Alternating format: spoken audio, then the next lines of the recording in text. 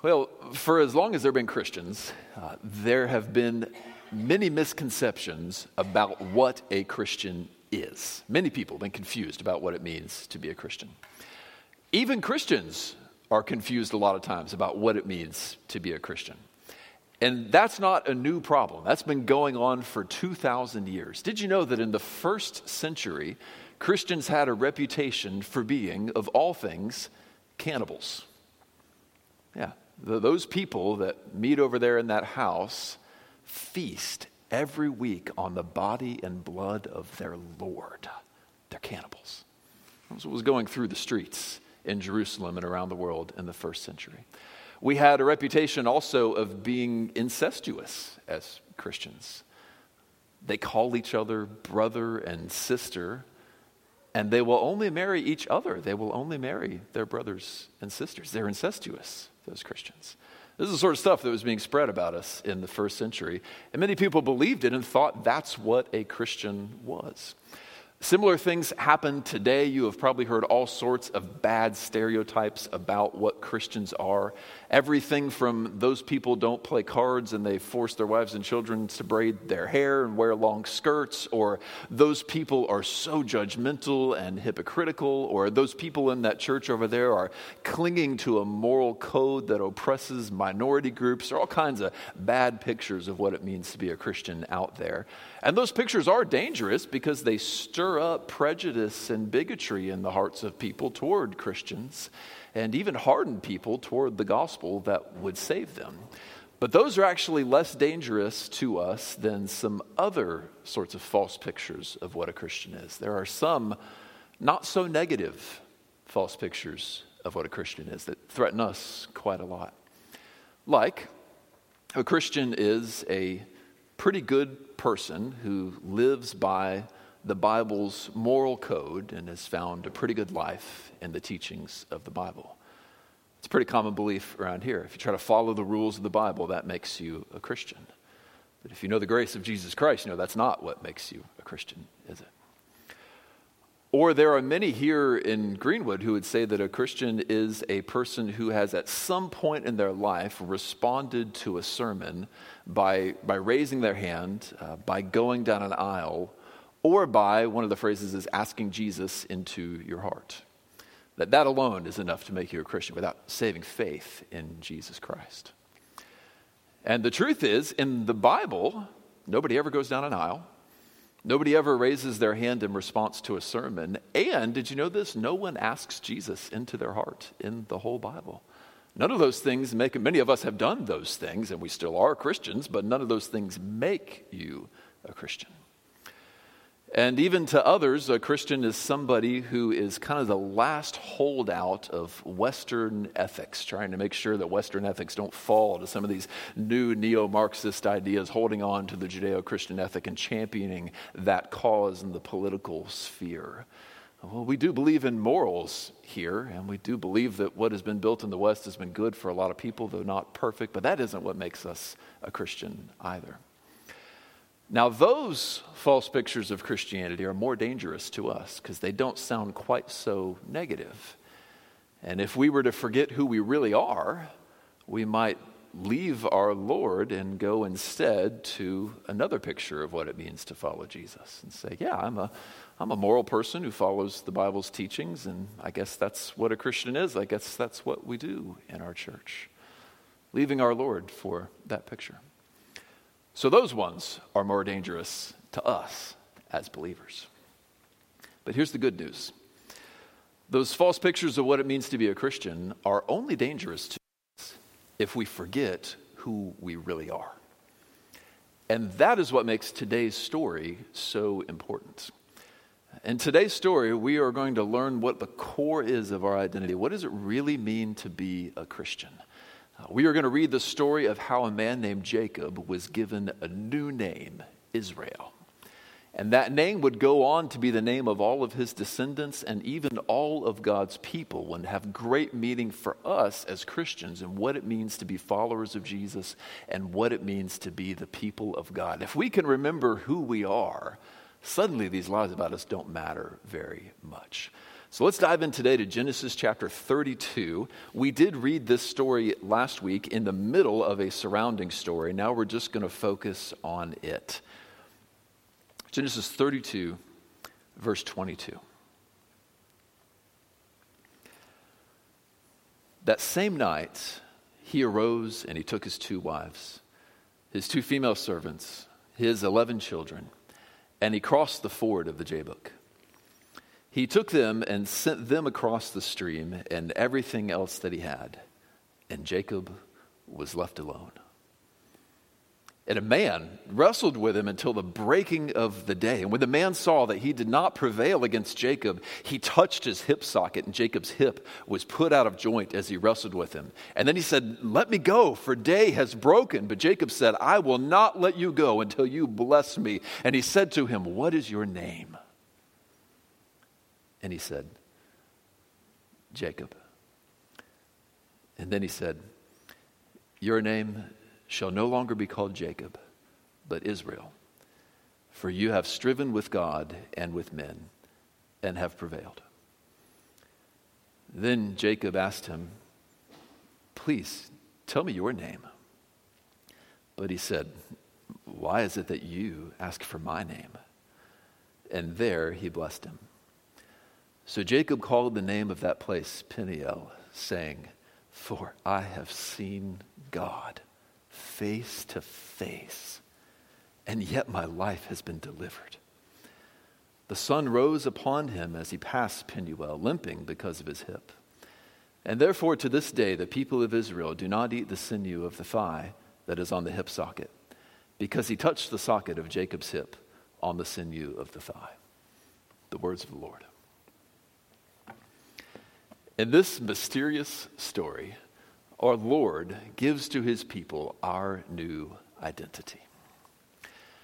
Now, this is one of the most mysterious stories in the whole Bible. I have been looking forward to the moment when we got to it for a long time. I love it for its mystery and for all of the questions that you're surely asking right now about what just happened. Now, we're going to walk out of here without all those questions answered, but what the story will do for it, what I think the Spirit wants to do through it, is share with us what is our identity? Who are we as God's people? So this is then, again, the story of the moment where Jacob gets his new name, Israel.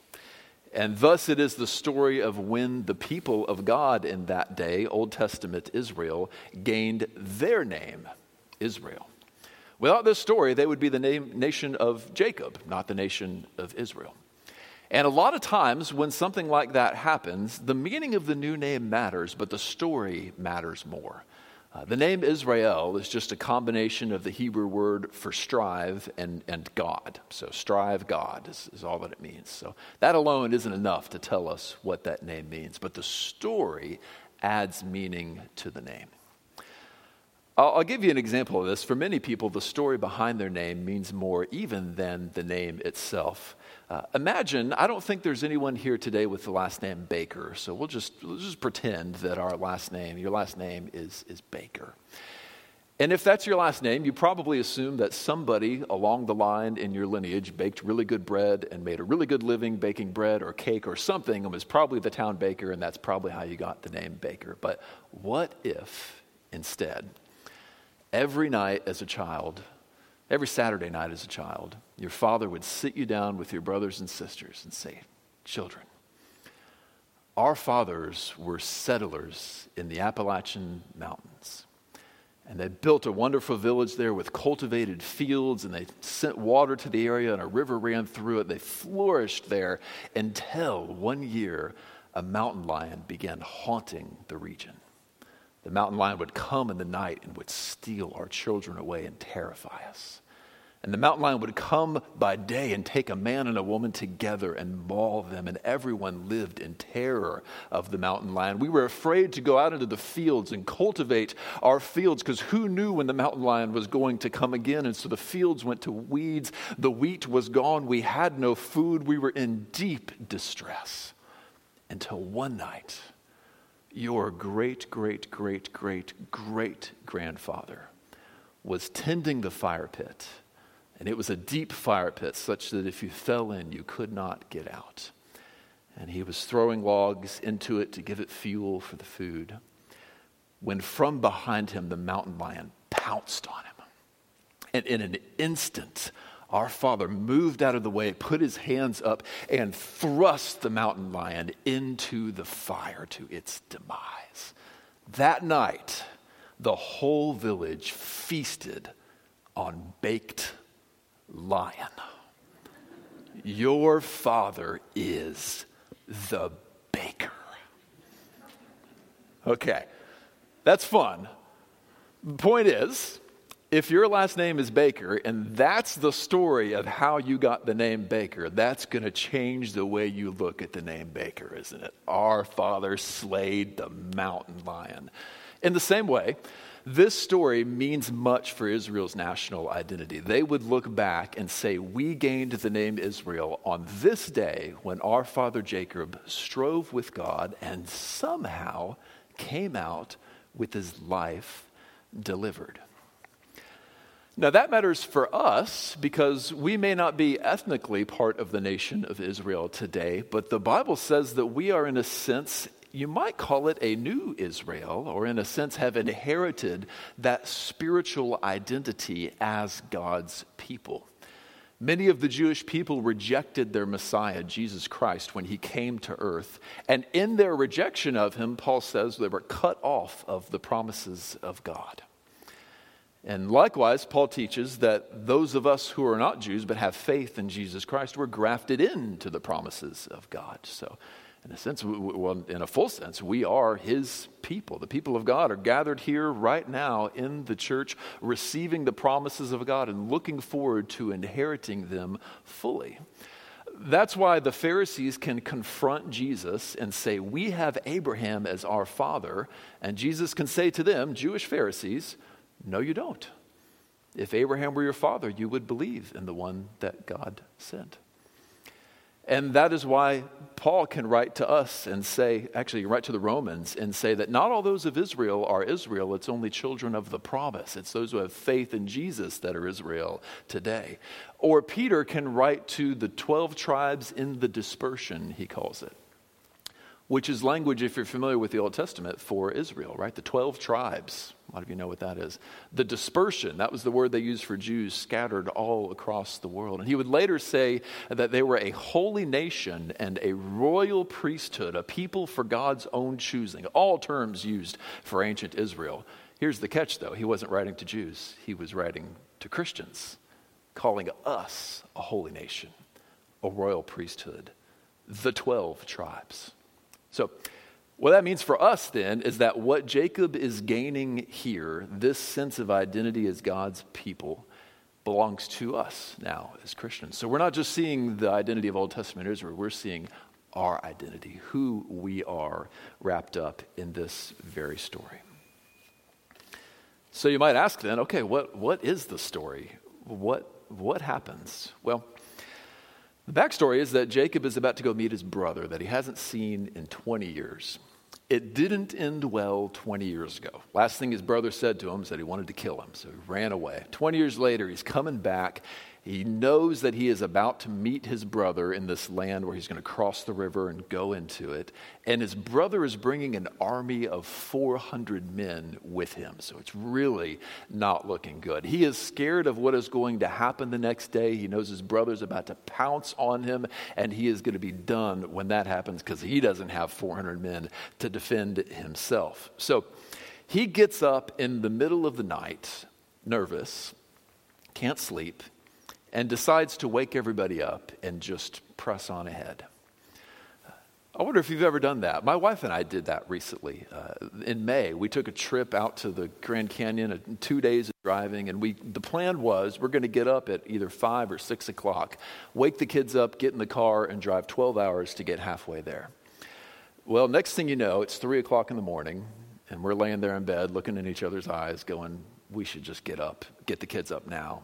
and go, right? We couldn't sleep. We were so excited. So we got up, got the kids up at 3 a.m, packed them in the van. They fell back asleep, and on the road we were. Maybe you've done the same thing. You're so excited about the journey, you just can't wait. You get up and go. Well, he does that, except it's not because he can't wait. It's because he's scared and he knows tomorrow he's going to have to fight with his brother. So he gets up, sends everybody across.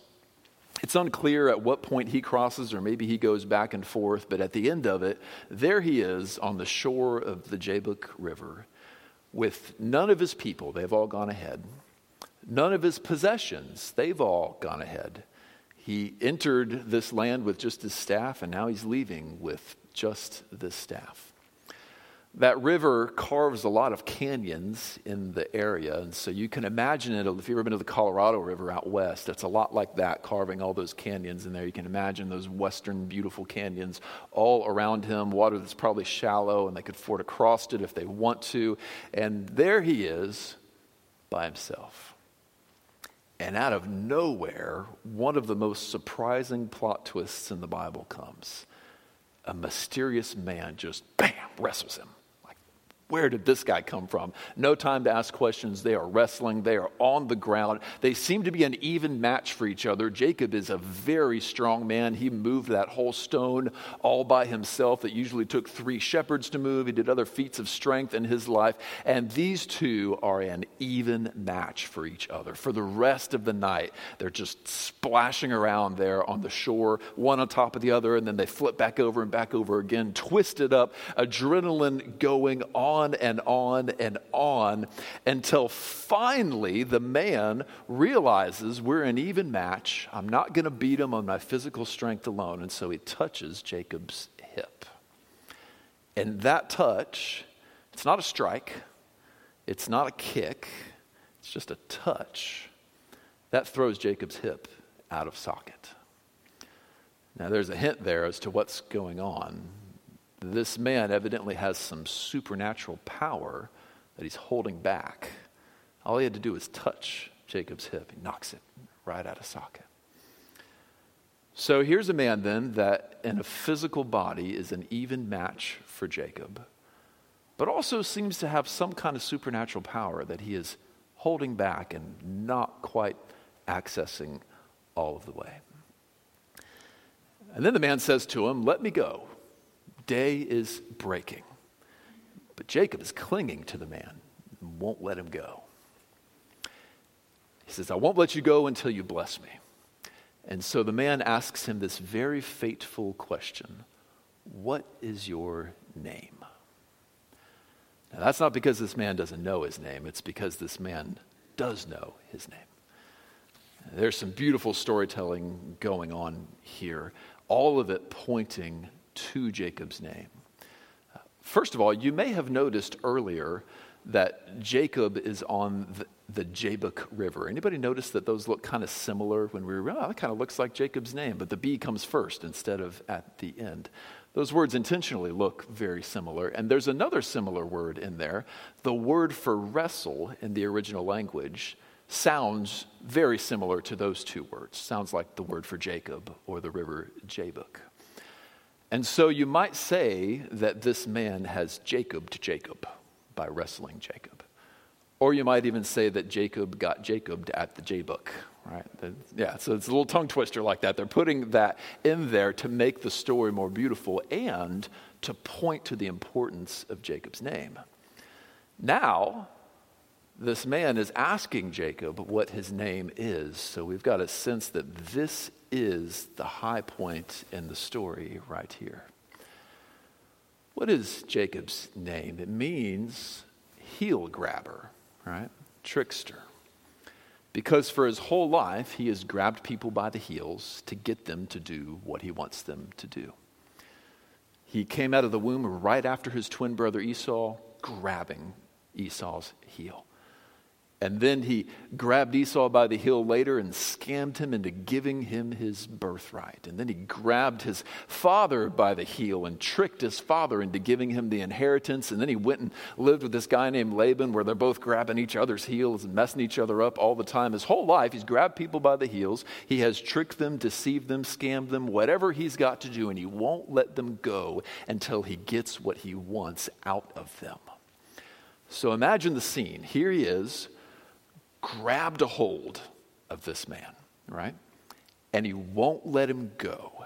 And he says, I'm not letting you go until you give me what I want, until you bless me. So there he is, the man trying to get away. He's holding on to him with all his might. I will not let you go. I am grabbed a hold of you. I won't let you go until you give me what I want and bless me. And the man says, what's your name?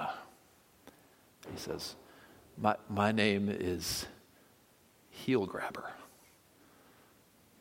I grab people by the heels until they give me what I want, like I'm doing right now. So in that question, this man has brought up Jacob's entire past, his character, even who he is, and thrown it back in his face. Who are you? I'm a heel grabber, like I'm doing right now. And that's why the next words are so important. No longer shall you be called Jacob. He says, I'm a heel grabber. It's what I do. I get people to do what I want by grabbing them. And the Lord says, that's not who you're going to be anymore. That's where we get to our first point today about our identity as God's people. Who are we as God's people? We aren't who we used to be. And that is a major thing about us.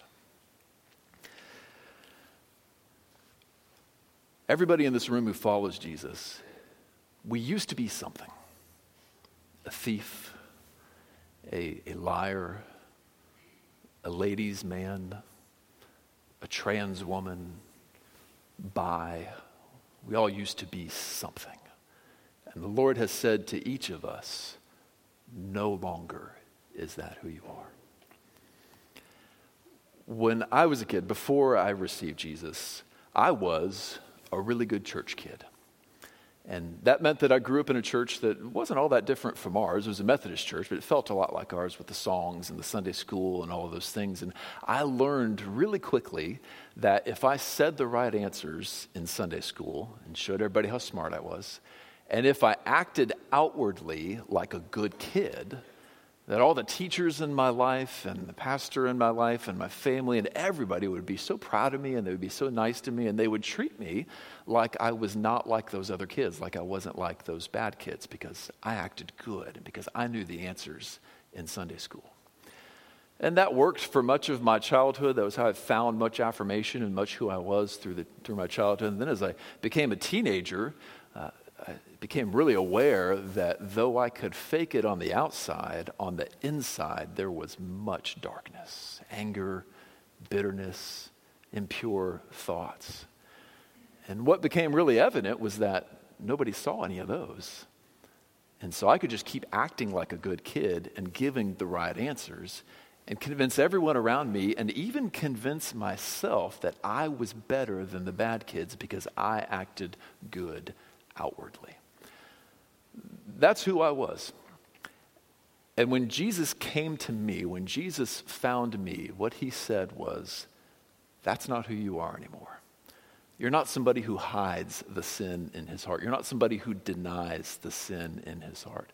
You're not somebody who identifies with how righteous you think you are. You're someone who knows you're a sinner.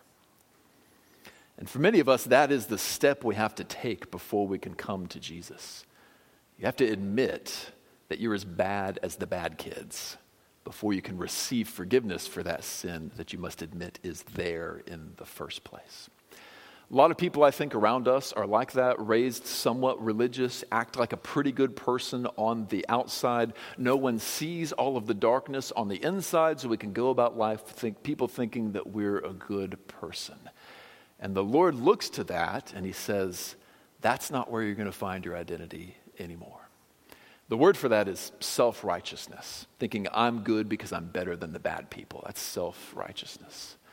Well, the Lord says who you are now, if you're a Christian, is you are someone who knows and admits how dark you are on the inside, who knows those things you've done on the outside that other people hasn't seen, and look to Jesus Christ for forgiveness. So that's how I'm not who I was anymore. I'm not a good church kid anymore. I'm a sinner who's been saved by grace because of Jesus Christ. And many of you can say the same thing about yourself. For others of us, what we used to be is wrapped up in these large identity-defining sins. There's a whole identity movement out there that identifies what we do with who we are. And so many of us will wrestle sometimes with having to let go of not just a sinful lifestyle, but a very identity. This is very hard for people that come from LGBT backgrounds. They hear the gospel, they see the goodness of Jesus sometimes, and then they hear the call to holiness, and they say, no, you don't understand. This is who I am, right? And if that's you, I want you to know that the Lord does understand that. He does see that. And when you say, this is who I am, his words to his children are, not anymore. No, now you're a Christian. Now you are mine. This is one of the most important things about being a Christian, very simply, that we are not who we used to be. Part of coming to Jesus is shedding that old identity, that old lifestyle, whether it's something big and flamboyant or whether it's something like just what I was, of a good church kid who hid his sins, shedding that lifestyle. You aren't who you used to be, and part of coming to him is shedding that identity. That's the first point today. Who are we? Not who we used to be. Okay, back in verse 28, when the man takes away Jacob's old name, he also gives him a new one. He says, now your name is Israel, for you have striven with God and with man and have prevailed. Now that's mysterious. Can you imagine the Egyptians asking the Israelites, who are you guys, Israelites? How did you get your name? We got our name for beating God in a wrestling match. What? Like he didn't just kill you?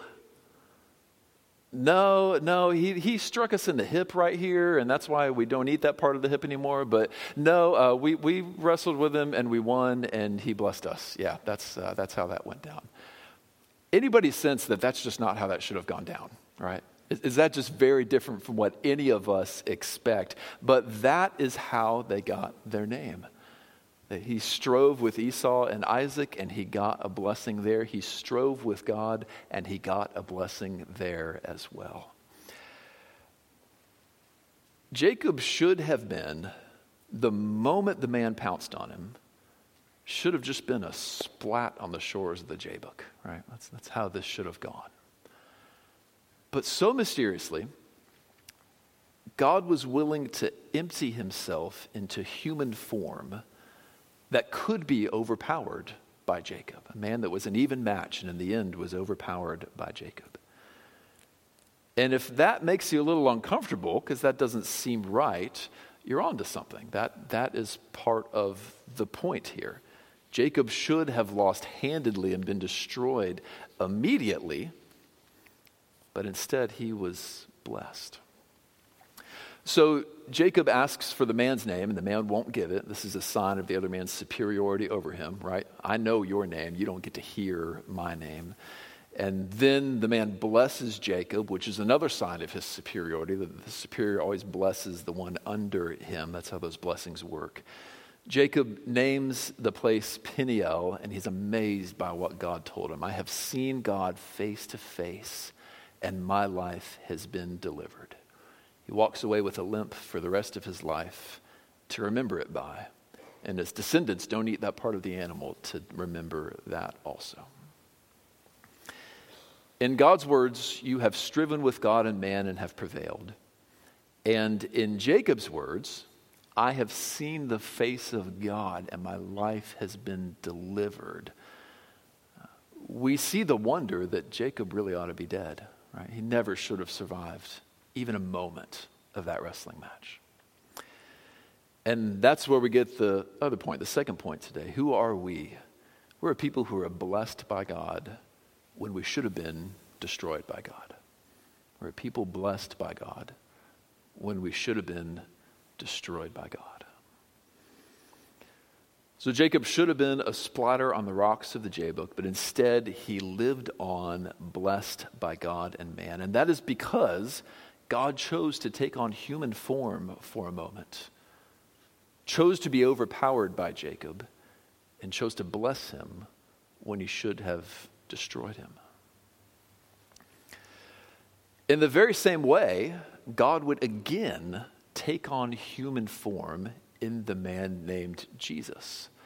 Only this time he would be fully incarnate, fully God and fully man at the same time. God actually becoming man.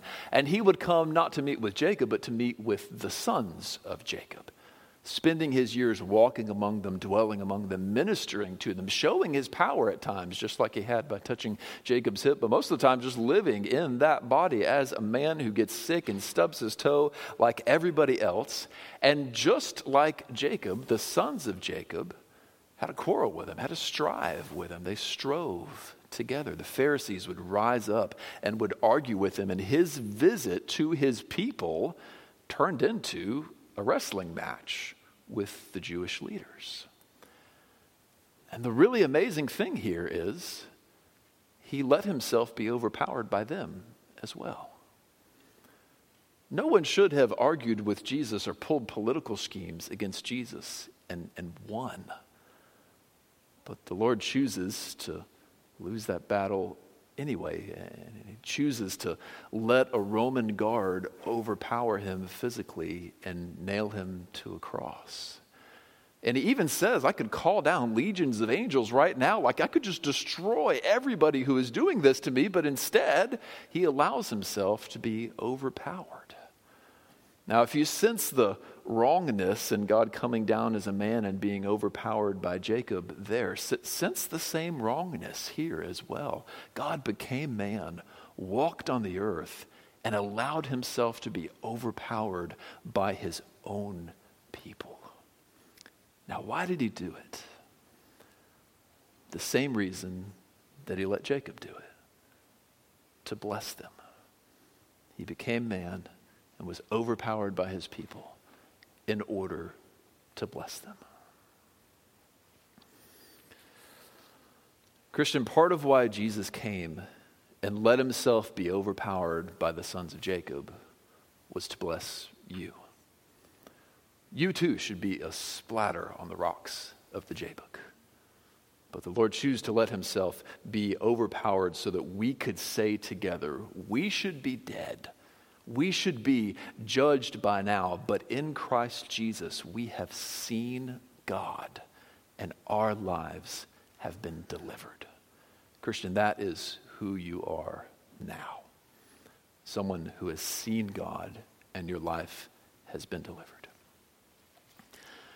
If you're not a Christian, but you're considering coming to Jesus, this is part of the change that he is offering. Much of what happened to Jacob will happen to you one day. There he was, all alone, all of his possessions and all of his people gone, and suddenly God met with him. In the very same way, probably at a time that you do not expect, suddenly all your possessions will be gone, all of your people will be gone, and it will be just you and God together. You're going to say, I thought I was just driving home from the store. I didn't realize my life was about to end and I was going to meet with God, right? I thought I was just going to bed like every other night as a healthy person. I didn't realize all these health problems I had, and I was going home to meet with God. It may be just as much of a surprise as it was for Jacob. Just like with him, you won't be able to take your possessions with you. You won't be able to take your people with you. It'll be you and God meeting. And what I want you to know is that in that meeting, as things stand right now, you go to him as an opponent like Jacob, one whom God will pounce on and strive with, one who has a quarrel with God. As he says to you, I made my world marvelous and you had everything you needed to know that I was worthy of your worship, and you refused to offer it to me. As he said, I set in your heart a sense that you ought to do the right thing. And yet there were so many points in your life when you did what even you knew was wrong. So we've chosen to rebel against him. And so when we go to meet him, we go to meet him as an opponent, as someone who is going to strive with him. And the way that ought to go is splatter on the rocks of the Jabbok, right? You don't quarrel with God. You don't strive with God. As it stands now, that's the way things are. But Jesus did come down to earth. God did come, and he was made man, and he did live, and he did die to pay for the sins of his people. And so if you would be a part of him, if you would take an interest in him, and I mean a literal interest, not be interested in, if you would look to him in faith and say, I trust you, will you secure me forgiveness for my sins? You, like the rest of God's people, can say, I should have been destroyed, but instead, I'm blessed. That's the offer that our Lord makes to you even now as you hear this message. If you aren't willing to receive Jesus, I do want you to at least know who we are, because I wouldn't want you to drive by and see our church sign and think some of those things people think, oh, there are those people who don't play cards, right? Like every Hoosier, we play euchre. That's what we do, right? That's who we are, right? I wouldn't want you to drive by and think, oh, those are those people that force their wives to wear long skirts. All these silly little stereotypes we have about us. If you want to know who we are, one thing that it's fair to think as you drive by and to think about the people that meet here is those people ought to be dead by now. That's true. Every last one of us will agree with that. These people, all of us, should have been wiped out a long time ago. And yet, God has chosen to bless us. So even as you drive by, if you don't want to take part in our blessings, if you ever do, come here. The Lord will receive you immediately. But even if you won't take part in them, know those people, they are blessed when they should have been destroyed. Christians, let's look at Jacob's awe in his voice in verse 30. He called the name of the place Peniel, and later when it says Penuel, it's just a different pronunciation of the same place. And what he says is, for I have seen God face to face, and yet my life has been delivered. You see how amazed he is by this? He doesn't just know it. He's thrilled by it. And I want to ask, Christian, does that amaze you like it amazed the limping Jacob here? Do you walk away from Sunday worship with a limp in your heart that says, I just met with God? How am I still alive? Do you walk away from your morning quiet times after reading the Bible and say, I just heard from God and my life has been spared? Do we sing the songs we sing on Sunday morning and say, we are in this moment singing to the God of the universe, and it's not killing us? We are a people who should have been destroyed, but have been blessed. Some of us know this, but we aren't amazed by it. If that's you, seek awe in your heart. Seek awe when you read your Bible. Seek awe when you sing the song. Seek awe when you're sitting at Bible study with people talking about the very holy words of God. Seek awe every time you see the sun come up again. For we are a people who have met with God and our lives have been delivered. Recently, I was texting with a family member, and they sent to me a picture of the sunset where they were. And it was one of those sunsets that was like good enough to take a picture of and send to somebody you care about. And I looked at it, and I can't remember if I said wow or I gave it the exclamation point or I did something to be like, oh man, that's amazing. And my family member said something to me that has stuck with me ever since then. They said, another day where God didn't burn it all down. Another day where God didn't burn it all down.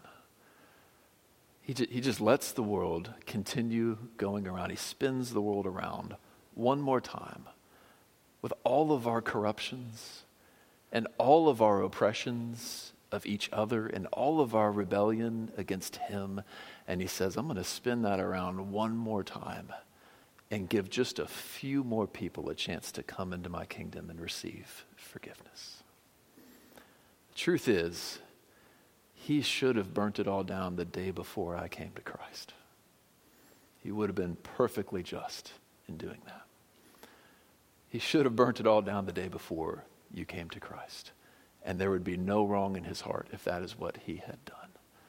But he said, I'm going to spin it around one more time, and I'm going to give that person a chance to come into my kingdom and receive forgiveness. Now, for some of you, that day might be today. You may have spun it around one more time just so you could be here today and hear the gospel and come in and receive his forgiveness. But the day will come when he does burn it all down. He's flooded the whole thing once, and he will come in glory and fire again. And it says the heavenly bodies even will melt as they burn. He'll be perfectly just when he does that. And we will say in that day that we should have been destroyed, but we were blessed. Now, my invitation to you, if you're not a believer, is to come into his kingdom, become a part of his people through faith in Jesus Christ, and be blessed when you should have been destroyed. And my word to you, church, Christians, we are a people who should have been destroyed, but are blessed. And so let's never forget it. Let's pray together.